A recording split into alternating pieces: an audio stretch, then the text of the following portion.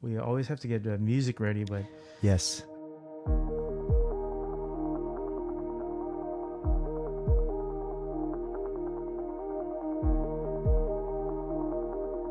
Well, this is the first time we're doing it right after Gospel Well. And how do you feel? Did you drink some coffee? no. You know, that's all we pastors do is drink coffee all Drink day coffee. and hang out. Yeah, and just And talk about theology and college basketball or something like that. yes, How do you feel? I feel a little tired, but I'm okay. Yes. How was your small group? It was good because the orphan versus child of God chart, from that came a lot of sharing and discussion, and it's so much more accessible to talk about because it addresses us, and it's quick in helping us to see some of our characteristics and Right. really talk about it. Right. So Yeah. how about yours? I think I'm richly blessed by our group. We did the same thing, talked a lot about, the orphan qualities. I think they listed 5, but I just asked for 1 because that would have taken way too long, right? To talk about all these different qualities. And I was curious, what did you pick for yours? Oh, that's interesting. At some point in my life, certain characteristics were a big issue. But then it subsided as a characteristic or an issue. Of course, it appears, its ugly head, peaks up, goes away. But the one that I've been struggling with, realizing the last several weeks to a month, is what I call micro fears. These little fears. Even this morning, I was afraid of this. And I said, why am I afraid of this? What's one example of a micro fear? Micro fear? I haven't contacted this person. I should contact this person. But I'm afraid of contacting this person. But you did. I eventually do. But purely out of the opposite fear, I'm really going to be looking irresponsible. These little micro fears all throughout the day, and I notice it last several weeks to a month, and it's an issue. So there's lack of confidence in these things that a lot of the day-to-day work is little things that you got to do. Right. Think people that you have to contact, and maybe even small decisions, but not that much confidence in that. So that kind of adds up. Not accumulates to a big fear, but it just adds up the stress. So that's mine. Yeah. That's interesting. For me, it was this concept of drivenness. It's interesting because we talked about tensions, and we talked about how we want to be a people who are convicted, motivated, energized, zealous. I mean, the word zeal is in Scripture. I think of Paul's words to Timothy. He's poured out like a drink offering. He's finished the race, and I think of Paul as very much a driven person, but he's driven by Christ, by the gospel, empowered, fueled by the gospel. I think sometimes for me, it's self-fueling. It's being driven by maybe fear of man, the applause of man, the desire to be able to say, I did that. So there's a boasting pride aspect of it. And I think that that's definitely happens, So, I was talking to my prayer partner, and he was asking me, what are the prayer requests I have? And I was sharing with him the schedule of this coming Easter. And it was, preaching those numerous times and praying. And he said, does that sort of feed into your drivenness? And I said, it can. So that's the danger. It's the tension. And this is where I think it really is significant how we understand this idea of orphanness and sonship, is that the orphanness, the very things that we do for the Lord, can also it can switch back and forth in my heart towards my own self-glory, but then in repentance, go back and want to do for the Lord, but it might look exactly the same externally, right? So externally, I might be doing a ton of things, or I might be doing very few things, and I could be doing either for the Lord or my own glory, and that's always this jumping back and forth. So I think the idea of those two charts, if you notice that it was numbered, and then there was a correspondent. It was almost correspondent 1-to-1, where the orphanness, the flip side of that which revealed sonship, but they both dealt with the same characteristic. I think that's sort of the fight of faith, that it's the living out of the gospel on a day-to-day basis in a world where I'm still battling sin, but I am being sanctified.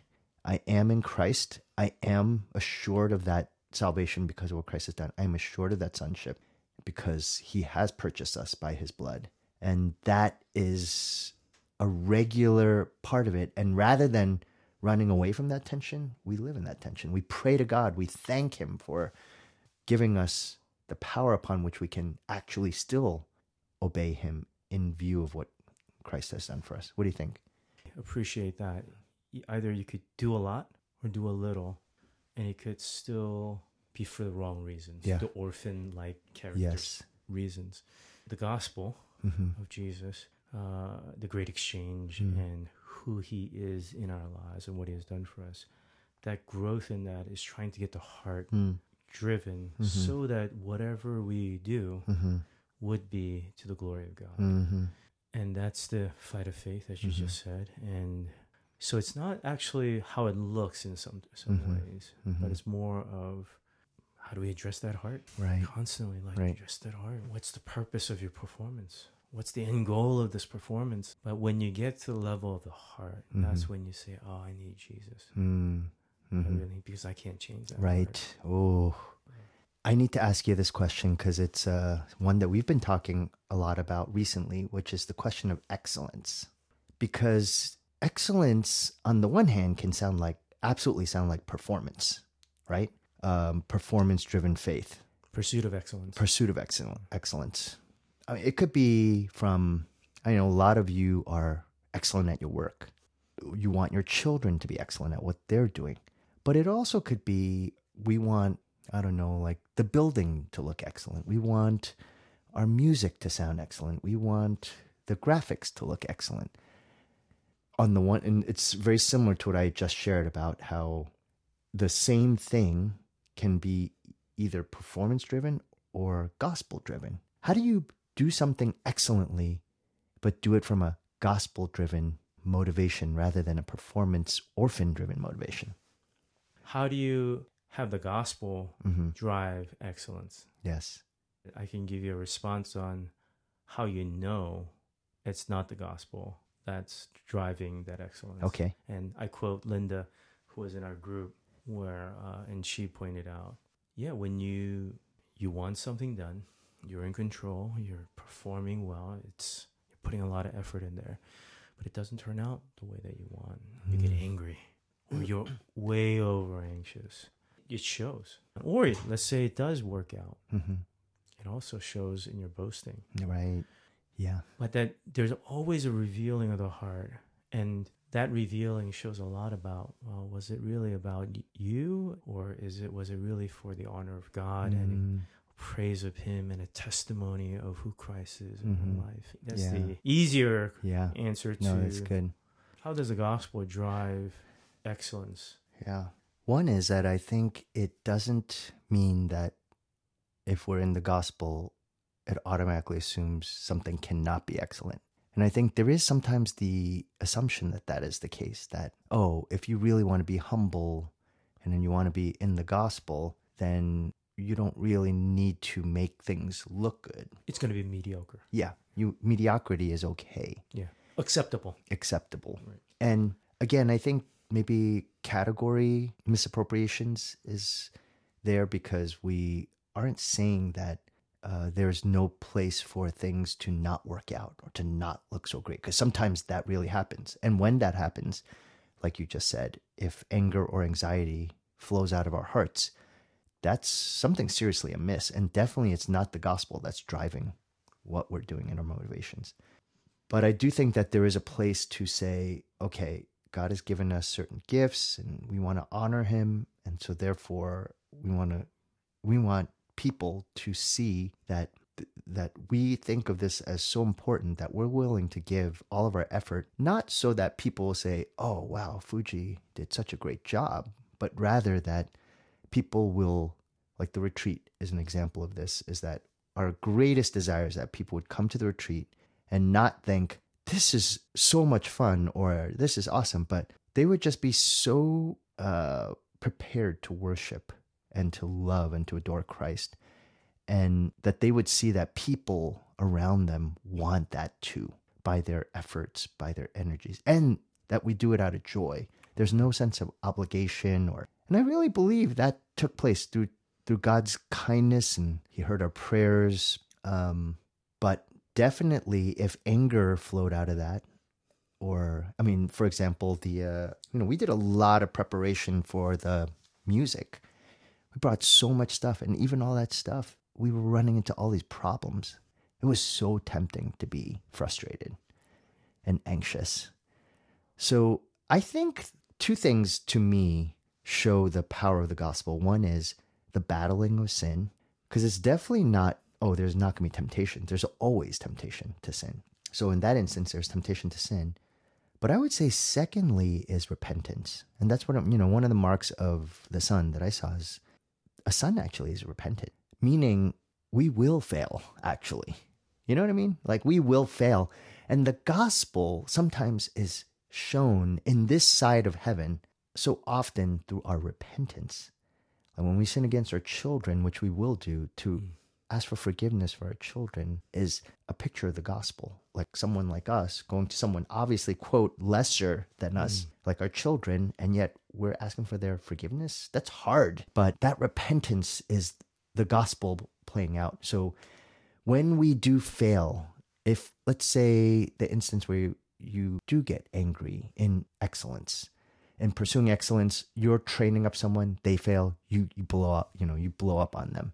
That will happen sometimes. We get disappointed because maybe they dropped the ball. It's not even a mistake. It's just they became lazy. So they dropped the ball.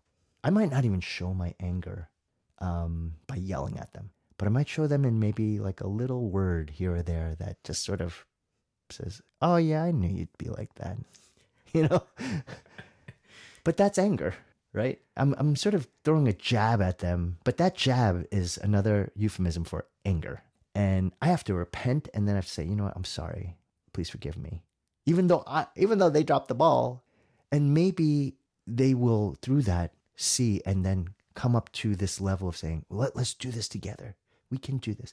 And maybe that's part of the mentoring process with that person. Maybe it might mean this isn't for them, this particular role. And that might come along as well. So I don't think it's necessarily about the role or whether they actually become that, but it's how do we repent? How do we process the gospel, love the person, be gracious, even when they fail or we fail? What I'm hearing from you is that, as the gospel drives us towards excellence, that, the attitude, our, spiritual and heart's attitude as we seek to do something excellently, that when we fail, we'll repent. Absolutely. Without that, I think you're just a taskmaster. You're going after something and you're going to control it. You're going to micromanage it. And if people get in the way, you're going to push them aside, which I have done in the past for the sake of excellence. But a gospel-driven heart will not do that. Mm-hmm. Yeah. Right. Interesting thought you brought up before. It's an experience that I think we all have, is especially if you grew up in the church or spent a lot of time in the church, is you've heard this before. Adoption, right? Have you? I didn't. I didn't hear it in the church. Well, like yourself, like J.I. Packer's book, Knowing God. Yeah, but that was way later. Yeah. Did you hear it when you were a kid? I don't remember hearing this as a youth kid. No, I don't remember. But I think the phenomenon is, if you went to a pretty good church, it probably was mentioned, but you don't remember it. Or unless you have a good memory and you really don't remember anybody ever talking about it. My guess is, you can push back on this, but my guess is that it was mentioned in passing, or it was an assumed thing by the pastors or teachers or so on, counselors.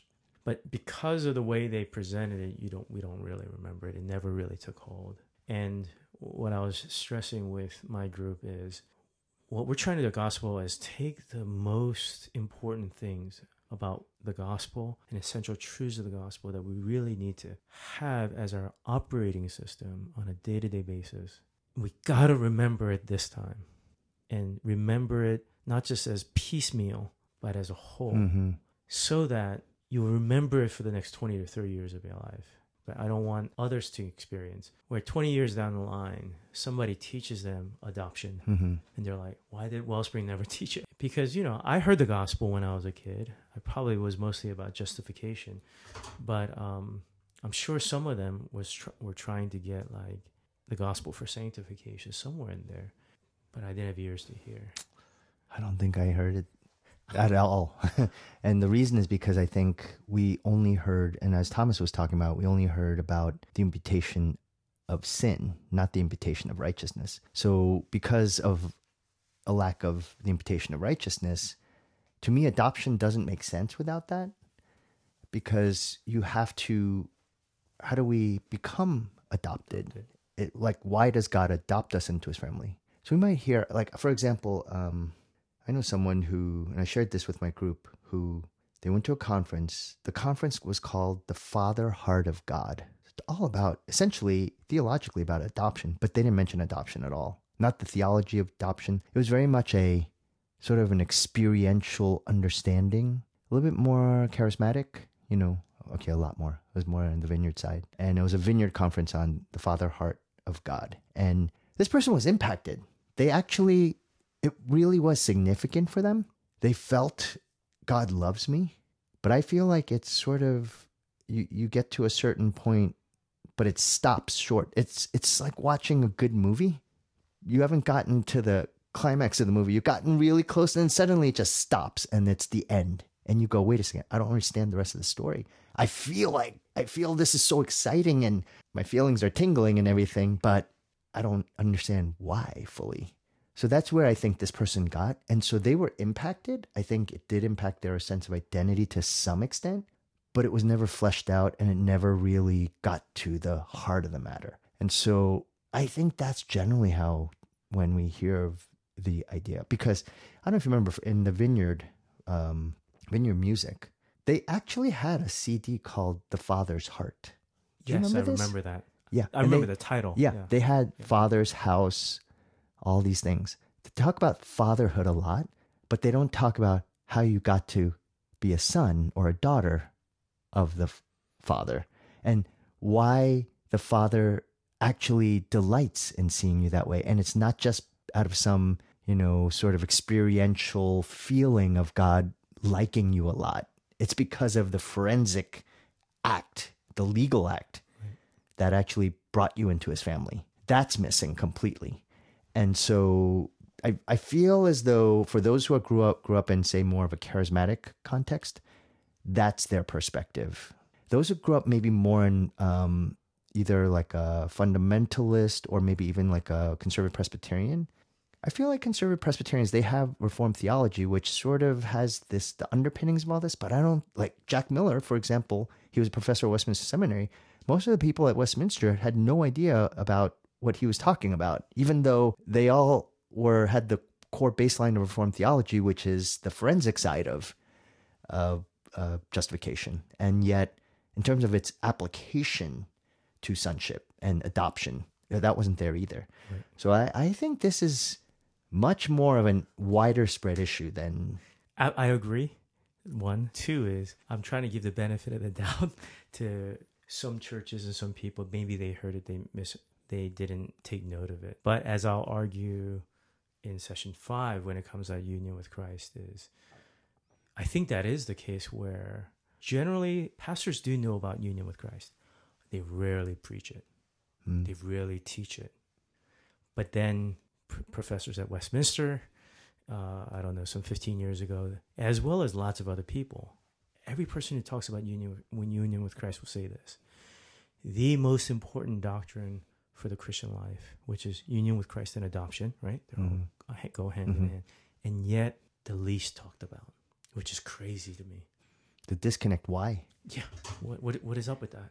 It has happened. So in that sense, I agree with you. I think the next Gospel Well podcast, we got to tackle that question. Why is this the case? I want to go a little bit more. I feel like this is its own topic. Of why the church missed it? Yeah. I think there are even more reasons. I know some of you who have the same experience that both Fuji and I have. So if you have a idea that we haven't come up with, let us know, because we can think about that and wrestle with that as well. See you next time. Mahalo. Mahalo, and see you later. See you later.